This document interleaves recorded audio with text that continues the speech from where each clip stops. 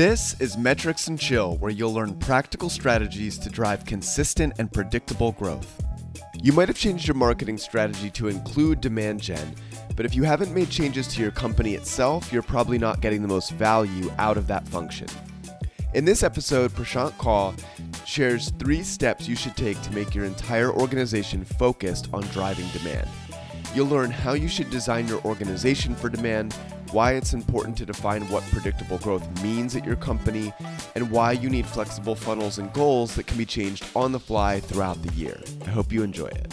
Prashant, thank you so much for being willing to come on Metrics and Chill. Absolutely, my pleasure. All right, so for listeners, there were like 2 exciting topics Prashant teed up that we could have covered today, and I feel like you would have been interested in both of them. They were both really interesting. One was around how to actually read and use data the right way, telling a narrative behind it and contextualizing it, and not just letting it, kind of taking it without context and making some catastrophic decisions. And that may be a topic that we cover in the future. But today we're going to be covering something that you framed as demand orchestration. Like I said, when I saw it, when I was reading the form submission, I was like, oh, this is really interesting here. So I think we've talked a lot about, this newer model people have been talking about of demand capture, demand creation. We've been talking a lot about demand gen. We talk with a lot of marketers in the show, but some of the things you surfaced here I think our audience is really going to like. So especially if you're in marketing, this will be a good one for you. All right. So to kick things off, I guess let's start this way. What would be kind of like the 1 or 2 sentence summary of what is demand orchestration as a framework or as a strategy? What do you see it as? Yeah. So, so in my sort of last 10 years of my career, I've been working with companies that have been very developer focused. So the product we sold was to developers. So I've actually learned a lot from working in that space with developers, and for them, a lot of it is about the method, right? So it's again taking lessons from the developer function and how do you apply them to marketing or demand gen is kind of where this stems from, right? And that's why also the sort of the term demand orchestration is something you hear dev teams talk a lot about, right? So that's where this stems from, and it really is a method, but it's you have to sort of get to a certain state to really reap the benefits of sort of demand orchestration, right? So I'd say there's 2 key parts of it. The first part is just being a demand first organization, and I believe the recent meta, I hear a lot of teams calling themselves revenue teams or revenue driven. Growth team is another one. Yeah. But my contrarian view to that is that since revenue is an outcome and demand is also an outcome, being revenue focused means it's the outcome of an outcome. So you can't get to revenue unless you are demand focused. And I think that by being overly revenue focused, sometimes teams build up these blind spots, right? And a couple of examples where that might happen, right? Like, for example, in order to hit a revenue goal, you start whale hunting, right? So some teams get down to that because they have to sort of hit that goal. But in the process of whale hunting, you sort of put your resources towards larger deals that may or may not close or may not close in time, right? So you inadvertently sort of hurt yourself by being overtly revenue focused in that way, right? Another thing I've seen happen is in order to sort of meet revenue goals, you become a very existing customer focused as opposed to acquisition focused. And there's definitely stages in your life cycle where companies need to do that and sort of double down on their existing customer base. But sometimes by, again, over emphasizing the existing customer and not enough on acquisition, you ultimately start hurting yourself in the long run, right?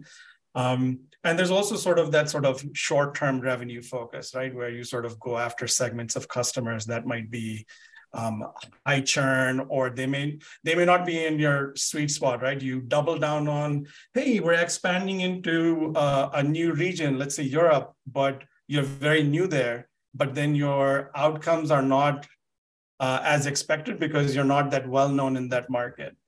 Right. Okay. So I think those are sort of some of the pitfalls of being more revenue focused as opposed to being demand focused. Because if you are demand focused, you're actually a little higher up in the funnel, right? And if you're seeing the demand in Europe, then you sort of double down there, but you don't put the cart before the horse. Got it. Okay. Is it fair to say, I guess, in your definition, because everyone, especially if you spend any amount of time on LinkedIn, everyone's defining these things different or they get into like word fights or whatever. Yeah. Would it be fair to say that when we're talking about this, being demand first for you is simply, so you listed this as one of the two hallmarks of implementing this framework or being of this mindset. Yeah. Is being demand first simply the idea of being an organization that prioritizes reaching people before they are in market or maybe category aware and building awareness, trust, educating them about the solution, what pains it can solve, so that by the time they are ready to make a decision or decide that they're feeling the pain that you solve, you're top of mind and they come in like, is that primarily it? Or are you using, I've heard demand creation used that way, or are you using demand first in the sense of like, no, we're just going to keep being focused on driving top of funnel inbound, demand for the product?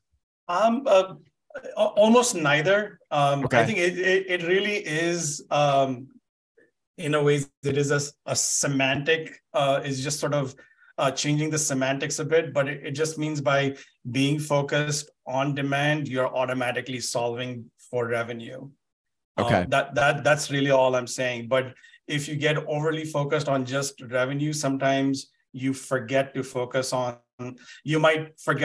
on demand creation. You might forget to focus on new logo acquisition, which helps your expansion in the long run, right?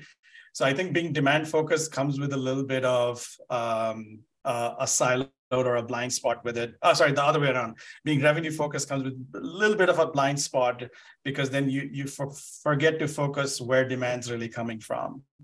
Right. So it seems like the maybe like one way to summarize it is teams that boast on being revenue focused, the marketing team is indeed tying their efforts to revenue and to filling the pipeline with high intent leads.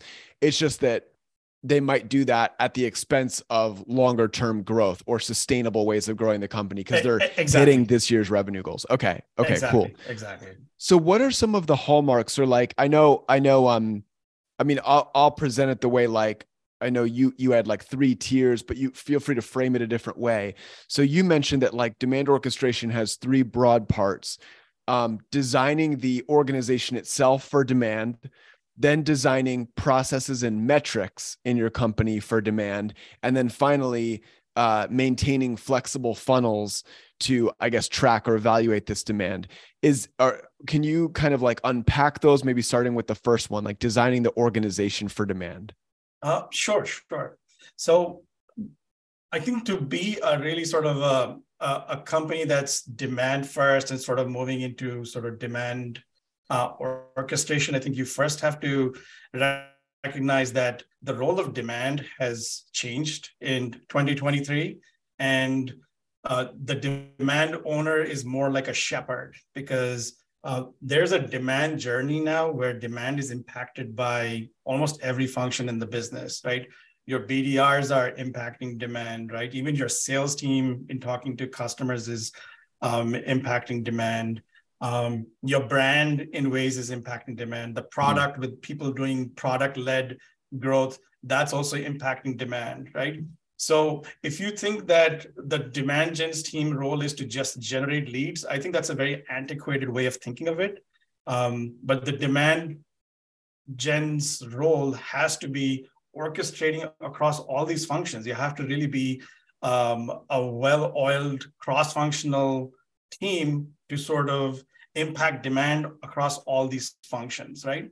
So in that way, I feel that the demand role has now to be a shepherd where you work cross-functionally across all these functions now. And that's one lesson I've sort of taken from product management. Like if you imagine a product manager, They work with the engineering team. They work with the UX and the design team. They work with support. They work with existing customers. But at the end of the day, none of these functions may report to them. And the product person is extremely accountable for the success of the product. And they have a direct line to the CEO, right? CEO will pull any great product owner aside to understand how well that product is performing, right? So in the same way, I feel that that's how a modern demand gen team has to function. It has to be cross-functional.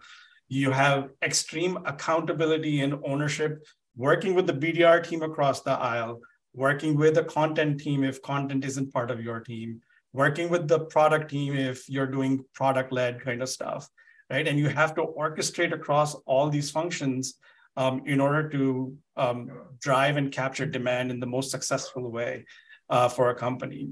So that's one of the key tenets, is understanding that the demand role is now uber cross-functional, right? And sometimes that also means your loyalties are not just to the marketing team, but it really is being that sort of person in the middle that says, hey, guess what? We don't really have the right content or the right messaging. And those are some of the chinks in the armor on the marketing side. And then maybe we don't have the best conversion or the best follow-up on the sales side. So we need to drive improvement there also. So it's really having that sort of lens of full funnel, right, across the entire demand journey and being accountable for the whole thing. I love the parallel you gave here to, to product managers, because this is something I've often thought is demand. When I've seen people describe demand in like maybe the most robust sense, where they're having a hand in doing a little bit of what product marketing could also, I guess in some orgs, product marketing could run with, which is refining the ICP, maintaining, the messaging or the positioning statement, translating that to go-to-market messaging, because they kind of are the ones, leading like go-to-market messaging and who they're targeting. But then obviously it would be really natural to say, well, then once they hit the website, what if like the messaging is entirely confused, and, they go through the website and they're able to find everything they need, but then the sales experience is terrible and doesn't align with all these things and there's all these opportunities for breaking. So I love the analogy of one person, being responsible to oversee all of this and I also think, the more I've thought about this myself, I've thought like it seems like there's a lot of value to someone if you subscribe, no, not everybody does, but if you subscribe to differentiating between demand capture and demand creation, as like, generating ongoing demand, from also being able to capture existing intent, like someone actively searching Google for your product. The needs of those are different. The content you're going to surface each of those is different. The way you're going to serve each of those users is different. So yeah, it feels like someone having a 30,000 foot view and strategy for all of it makes a lot of sense. So I think this is like a really cool way that you've laid this out. So yeah, so that's kind of one sort of core sort of tenet to sort of getting to demand orchestration, right? Is just having that sort of shepherd role that's super accountable across all the functions, right? A second thing, and I was trying to tie this into sort of one of your themes of being predictable, right? But I think oftentimes you actually have to define what predictable means. Oftentimes high growth companies feel that predictable means get to that 30% to 40% year over year growth that sort of the investors are looking for. And that's kind of the deal they signed up for when they took the investment money. But sometimes that's to the detriment of sort of growing the business in a proper way, right? So one of the inspirations that I've sort of taken is looking at growth models that most systems take, whether it's in nature or how things sort of grow. And it's kind of got this punctuated, it's not a smooth graph, but it's more like a punctuated graph, which means you grow rapidly for certain amounts of time, but then there's kind of small periods of plateau, right? And I think teams need to understand that there have to be these sort of rest landing periods on the staircase where you can catch a breather before you can go for that next kind of hike. And so being predictable means also accounting for like, look, we're going to have maybe 2-3 quarters of hockey stick, but that also means that we might have one quarter of a little bit of a catch up that needs to happen, right? Just like dev teams take on technical debt sometimes, right? The business also takes on some kind of debt. Maybe they pulled on a lot of employees very, very quickly, and getting everybody on the same page needs a little bit of time, right? So you do sort of sometimes hit those sort of slow down periods until everybody's working fast and at the same speed again to hit that next stage of growth. Hey, just a quick interruption. In past episodes, you've heard guests give advice like, the first step is just like actually measuring and monitoring, right? Which sounds very fundamental, but a lot of companies don't even do that, right? If you ask for like, hey, do you have a monthly kind of report of like what's happening in the funnel? It's like, oh, well, we have this over here and we have this over here and we have the traffic data in GA. So the first thing I think is like build out, a presentation that you're updating every single month. Or it's way easier if you have all this stuff being centralized somewhere and can look at it. And I promise that's completely unprompted. We try to book smart B2B leaders and learn how they're driving more predictable growth, and they end up sharing advice like that. And DataBox makes it easy to do all of that and more. You can track your marketing, sales, revenue, and CS performance all in one place. It lets you build custom dashboards and view metrics from over 80 tools side by side. You can schedule PDF reports that automatically update your data in real time and send to your team or your clients. You can even set up custom Slack alerts that alert you when you hit your goals or when numbers spike or dip. If you want to try it totally free, just go to databox.com or click the link in the show notes. Okay, back to the episode. So I think that's I think also fundamental to understanding is just defining what predictable means. Yeah, no, this is great. And this is all under this heading of setting up your org for demand. As far as designing processes and metrics for demand, is this encompassing, like it seems to me like if you're going to decide, if if there's a B2B company listening and like, okay, I'm going to switch to demand. I want to focus on this modern way you've talked about doing it. I want to explore some ways that we can be more holistic in our approach, and making the function of demand gen more cross collaborative across these other departments. It naturally then bleeds into, like, it seems to me that the way you measure it is super crucial, because the way you measure it, is going to determine whether it feels like you're succeeding with it or not. Like if you measure it using the old ways, then you're obviously going to think it's failing. So what's entailed here under this, like designing your org's processes and metrics for this new demand orchestration? Absolutely. I think that's a super important point here. And I think one thing I've sort of, to the detriment of the companies I've sort of been part of recently, I found that many companies have sort of over-rotated on being quarterly businesses, even though they're high growth. And I think that's a big mistake, right? And this comes down to the process too, right?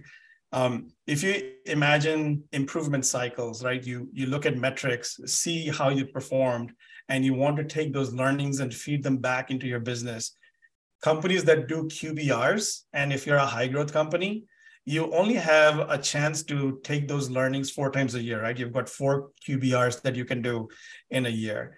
And I don't think that that's a quick enough iteration cycle to improve your business and to improve your funnel, right? So I think a key tenet of being successful with orchestration is being able to meet more frequently and have more improvement cycles, right? You need to be able to bite things off in much smaller chunks rather than do these really big reviews once every 4 months. And by all means, if your business has a quarterly cadence for the CFO and sort of those reporting purposes, do that. But if you're trying to just iterate based on those 4 cycles, you won't iterate fast enough and you'll fall behind. Right. So that brings us to sort of a couple of sort of lessons from dev teams, right? One is this sort of concept of separation of concerns, which means that the way people have gotten so reliant on data teams for dashboards and these big BI tools, I think sometimes that really slows them down. And in order to make good decisions, you don't need a lot of different metrics. You just need a few key metrics. And so you have to sort of take those metrics and create nimble ways of reporting on those metrics. And then the other sort of deeper metrics, as you sort of unpeel the onion and go deeper and deeper, some of those can take more time, which is fine. But in order to sort of understand how your business is performing, you want to be able to be nimble and make quick decisions. And that also means sort of almost layering your business KPIs into, okay, these are my quick metrics that allow me to make quick decisions and change the direction of the funnel, or we have to improve the conversion rate at some stage. And then these are the next level of KPIs, right? So that's one thing, right? Sort of separating those concerns a little bit. The second is sort of this concept of continuous integration and continuous deployment, right? Which means that you can't do big disruptive changes and big disruptive launches, right? You have to be able to, like if you introduce multiple variables into your funnel at one time, you may not know what impacted the change for the good or for the worse, right? So being able to do these things in small iterative chunks is a much better approach. And that's something I feel that teams need to get much better at. And just one example that comes to mind was this big global rollout of SalesLoft we did at a company. And it was kind of announced at a rush at an SKO. The whole team wanted sales automation. But when we launched it, a few weeks into it, we ran into some snags. We didn't have localized content for teams that were selling in France, Germany. They didn't want to use the English content. So those teams stopped using it. And now you suddenly had half the team with a tool that was helping them be more productive and half a team that was not as productive. And that introduced some other sort of conversion changes in the funnels as well for those various teams. So I think this is also something that teams need to understand is how do you even introduce a new technology to the sales team or to any part of the organization in a way that's not disruptive or allows you to understand how it will impact conversion rates in different parts of the team at different times. Is it fair to say that like the way I'm thinking about it is combining the two steps, I guess? I'm thinking, okay, a smaller B2B org, maybe under 5 million, decides to switch over, from lead gen or performance marketing only to this idea of demand. And they want to focus on demand orchestration as you're laying it out here. So obviously the first thing is, to point number one, they're designing their org for demand. So they're making the switch over. They're seeing it as, okay, no, like this is holistic. This is cross-functional across all these platforms. We're switching the way that we, some of the channels that we invest in. Like I'm thinking from a marketing perspective, okay, that we're no longer doing only Google ads or holding linked ads to like performance standards of like expecting direct conversions. Instead, we're going to do LinkedIn impression-based ads where we're going to get our message out and saturate the market, even though people might not be ready. We're going to focus on more top of funnel content if SEO is a big play. We're going to run a podcast. We're going to be like the definitive educational expert in our industry. That's what I see a lot of marketers talking about, the difference being when they go from like money in, money out, all measured neatly within 1 month performance marketing, making the switch over to demand. So I'm envisioning like step number one, they make this switch to a demand focused org. And then the way I'm interpreting like what you're saying with the updated processes and metrics is like, I would imagine there's also got to be an element of like, you're articulating meet more often, measure things more frequently, be able to pivot a little bit more quickly, versus seeing yourself as quarterly. How does that blend with things like and I hear what you're saying of like, don't over measure, keep it simple, stupid, like the KISS rule for metrics. Yeah. And don't overcomplicate it. So I guess help me understand, would that look like, okay, the org has made this switch over to demand creation and they've decided to maybe invest heavily in becoming the premier like YouTube educating channel or podcast or something like that. In addition to some of the other like capture forms of like, bottom of funnel, like performance. That obviously is like 6 to 12 month plays or bets. And yet they need to be like a month to month more nimble org, only measuring a few metrics. So in your opinion, does that look like measuring some of the leading indicators that lagging results are going to come and making just like small tweaks as needed month to month? Or like, how does what I'm articulating against measure or like juxtapose with the other way that you've laid out? Yeah. A good question, right? I think you touched on some sort of interesting points there, right? One sort of this sort of if I could call it dark funnel almost implication for some of your activities, right? And I know a lot of companies realize that your attribution needs attribution now, because what you think is actually coming from a Google search may have been someone getting a referral from a colleague or seeing a comment on LinkedIn, right? Sure. So definitely being able to sort of keep creating great content and getting the message out is always going to be super important. But you need to be able to set metrics to even understand that those are working, even if it's a metric for that specific channel, right? It could just be the amount of engagement you're getting in that channel as opposed to what you may be seeing on your end, right? But I do think that ultimately you do want to see some kind of tie back to your own metrics, right? Okay, so more engagement in LinkedIn. Are you getting more traffic from LinkedIn now, right? Are you getting maybe within a certain number of days after a post got a lot of attention in LinkedIn, are you suddenly seeing a boost in traffic on your site, right? And it might be through Google searches, it might be through direct traffic, who knows, right? But you have to be able to look for those correlations and to understand if those plays are in fact working, because some of those plays can be very resource and people intensive. And if you're not seeing the benefit for it in sort of, so at least your milestone-based benefits, there are going to be a lot of, whether or not we question it, the organization may question it, right? Whether they're seeing the benefit from that. So you have to, any good demand marketer would have to sort of back up their, how they're spending their time and resources on things like that. Okay. And the switch, when you articulated the switch from sort of quarterly efforts, and I'll put the two together. I don't know if that's like exactly what you meant, but like the switch from quarterly efforts and using a complicated BI tool to like, hey, let's keep this a little bit more nimble, a little bit more simple. We're doing monthly efforts and just measuring a couple metrics. Can you give an example of that? Like, what would be an example of like maybe a more bloated org or an org that's doing this quarterly thing with all this fancy stuff that maybe like, how could they strip it down to what you're describing?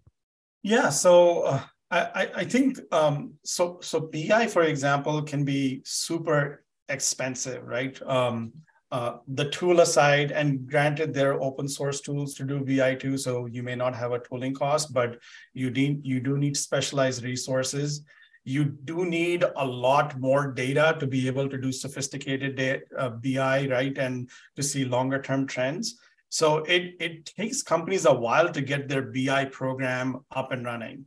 And then once you have your BI program up and running too, sometimes there's a long line of customers waiting to get help from the BI team, right? So to say that, hey, I have a BI program or a BI tool, and now I'm successful, or are going to sort of be able to do a lot of great analytics and data-based decision making, is a bit of a myth, right? It takes a while to really get there.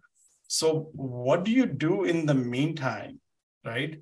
How do you ensure that your team is successfully pulling their metrics to operate the business while sort of BI is ramping up. And you're also not being killed by spreadsheets and sort of, I'm copying and pasting data from one spreadsheet to the other and doing this sort of really cumbersome analysis every time, right? So I think it really comes down to making smart choices and really understanding what are the levers that are impacting your business, right? And you almost have to, as I said, you almost have to sort of divide them into categories. These are the most important levers, and then these are the sub levers, and these are the sub levers, right? And you don't over rotate on the subs and the sub ones, right? You focus on the main KPIs, right? And ensure that those are getting regular visits. And as you're seeing chinks in some of those, then you have to drill down into the other ones, right? But if you sort of try to look at each layer every single month, I think that's going to be like small teams can't afford to do that. Right. And they really should not be spending too much time doing that. If there are good enough sort of early indicators in one way or another, then continue to do what you're doing, right? Yeah, I've heard a number. There's been a few guests that have underscored that point that you just made, which is they've found a lot of value because they're not these massive companies and they don't have the luxury of all this time and all this data. So they've had, they've articulated a lot of value in just saying, like, some of them have said, okay, here we've been setting goals, which are lagging indicators. Technically, they're going to come at the end of the year. We hope we're going to hit this revenue goal or this pipeline goal or whatever.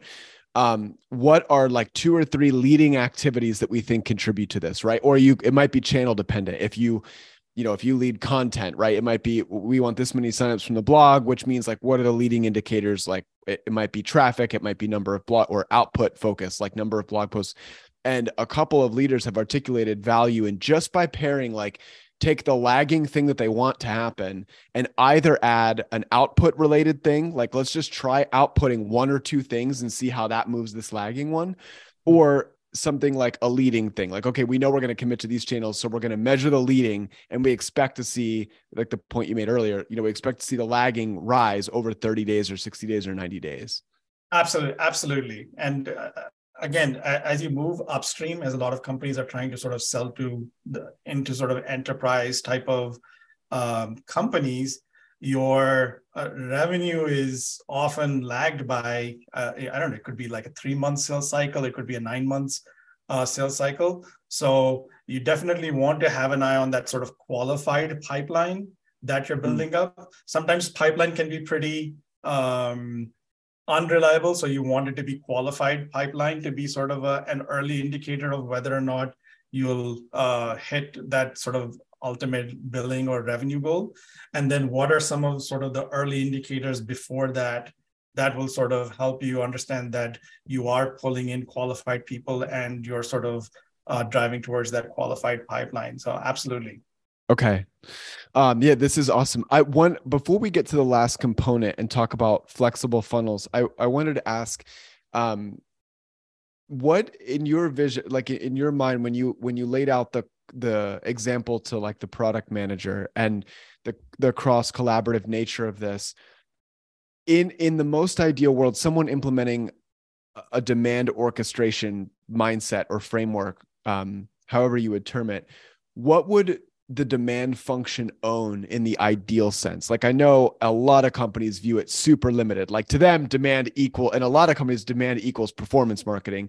Yeah. Maybe to some of the slightly more innovative ones, demand equals some of the stuff that maybe brand used to tackle, or, they maybe own like the first third. It sounds like you have a much wider vision for this. So where would they pick up the ball and sort of drop it like at the end? Because the analogy I thought of when you first laid it out was sort of RevOps, and in the way that RevOps sort of is like over all these verticals and kind of seeing this holistic journey. I was like, oh, it sounds like what you're describing. So could you maybe elaborate on that and what kind of your contrarian viewpoints is that demand should start owning? Yeah, so that would be nirvana for demand to sort of sit across a lot of those sort of functional areas that I mentioned. I've actually been fortunate to actually been in a role like that, which I'll go over in a second, right? But it really, as I gave you the example of the product manager, the developer or the engineering team does not report to the product manager, right? They're not their boss. Right. Yeah. But they do have a lot of say in what that engineering team may work on for a little bit of time, right? There's definitely, it is a two-way relationship. I think engineering teams are also pretty autonomous that way. But I think the same way, like the demand person may not own the BDR function, but they absolutely must have a very strong influence on SLAs. What's the follow-up? How often are they following up? And if they're not seeing the performance, they should be able to first work with the reps, work with the BDR manager, and then go as far up the chain as they need in order to solve performance problems on that side. And then on the other side too, if, for example, you're not getting the content you need, maybe you have content that's for a very technical audience and the marketing team cannot produce that content themselves and they need it from technical people. They have to be able to sort of work with those people and ensure that the content as the top of the funnel for programs, that is being delivered in a timely fashion, right? So the demand person doesn't need to own that all, but they need to be able to influence it as much as possible, and they need the support, right? It should not be construed as political, that I'm talking to the BDR team or I'm yelling at the content team, because the demand person is the defender of the funnel, right? They're serving the funnel, and they're not saying that it's not making me happy. It's making the funnel happy that we're doing these things. Right? Okay, I love it. Right. Yeah. So that's kind of the mindset that, and that's part of sort of understanding where the demand person is the shepherd of the funnel or the shepherd of demand. That's really that mindset that people really need to understand, is that, hey, I'm not doing this to make myself look like a hero. Look, if you really want to be successful and you want to drive more demand for the business, we'll collectively agree that these things are important. So that would involve everything from, hey, I'm realizing we're getting a bunch of no-shows on these bookings further down funnel, or these people, does it go as far down as, hey, what we're doing up here, we've been running these processes for 6 months and churn has increased by 10%. And Absolutely. This person's noticing that and saying, we got to fix something further up funnel. Absolutely. We didn't talk about this in my intro, but I worked at HubSpot in the early days with Pete, your CEO of Databox, right? So in the early days at HubSpot, we actually had a very wide funnel. Like we used to sort of, anybody who was interested in sort of the platform, we would pass on to the sales team. But over time, we probably removed 80 to 85% of the lead flow because we determined, at least at that time, they weren't the right fit for the sales team. That means we didn't have B2C support. We didn't actually have a partner program or a tool that would support partners. A lot of agencies would come in to learn about inbound marketing, but they weren't interested in buying. So we had to sort of start taking all of those leads out because, as you mentioned, right, those were high churn kind of segments, right? So I think that's also a super important thing that teams really need to do, is really pay attention to those segments coming in, and to the detriment of the demand gen person who now has to deliver a more qualified lead number. Right. But when we agreed that what was the best kind of lead that would convert to a high retention customer, it involved working with the product team to work on features that were more sticky. Right. So it really did become that sort of cross-functional thing, that who's the persona, who's the right kind of customer, what's the right product fit that maximizes revenue and generating the demand that sort of drives that. Okay.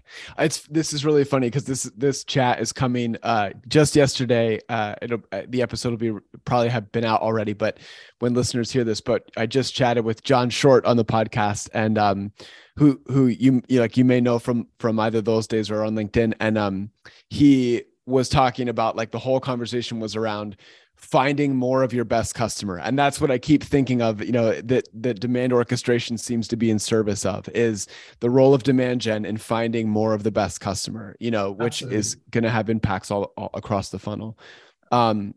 So my last kind of focus here is you mentioned the third kind of piece to this is designing flexible funnels. What do you mean by that? Like, unpack that a little bit for us. Yeah, so I think building a flexible funnel really comes down to sort of understanding what we talked about just before, right? What kind of customer is the best kind of customer to bring on board, right? And to sort of pursue a lead goal that's kind of a big number for the sake of hitting a big number is kind of an exercise in futility if that's not really driving the best kind of outcome for the business, right? So I think it's super important for customers to be able to slice and dice their funnel. They should be able to update their lead goals based on what they see is the right kind of customer coming in and iterate based on that. So being willing to say, okay, this cross-functional demand person that you've articulated, like, we've pivoted our org to be designed for demand. We've updated we've gone from quarterly to monthly measuring. We're willing to adapt a little bit more quickly. We're not getting bogged down in minutia, or we're waiting for data that we don't have. We're focusing on just some core metrics that are showing us we're going in the right direction. And the idea of a flexible funnel is that this demand person or anyone in the org is pointing out, okay, we started out with this, but like this has, these numbers have to change. This goal has to change. Like, we thought it was going to be this persona. We're asking for this many leads or this many, SQLs or something. What we're finding is it needs to be refined to this. And that means we're changing our targeting. We have to lower that number, but we expect retention to be higher. We expect churn to be lower, and orgs need to be, that's like the third and final component you're saying. Like, orgs need to be ready to accept that. They can't just do the first two and then hope that, like, they're just going to be able to throw out these goals and they never change, because the whole nature of, like, the first two steps of being focused on demand orchestration is you're being flexible. Like, you're changing all these other things. You have to be flexible in this way. Yeah. I mean, just imagine what we went through during COVID, right? And how the market landscape changed so much and how flexible companies needed to be, right? You don't control everything, right? And sure, you've maybe taken on investment and you're accountable for hitting certain goals. By all means, you need to sort of strive to hit those goals. But as conditions change, so should your assumptions, right? And sometimes teams are unwilling to change their assumptions, right? Our goal is our goal is our goal, because that's what it is. And that might be fine, still try to hit that goal, but the method by which you get to that goal might have to change, right? Maybe you have to, maybe it's that new product or that new strategy that you sort of implemented, you need to double down on that. Maybe it's coming from another market and not your primary market, but trying to sort of hit it by the sort of the one path may not always be the most flexible way to go about achieving those goals. So I think that's kind of the mindset that you need to have too, is just be cognizant of changing your assumptions and the path to hitting your goals.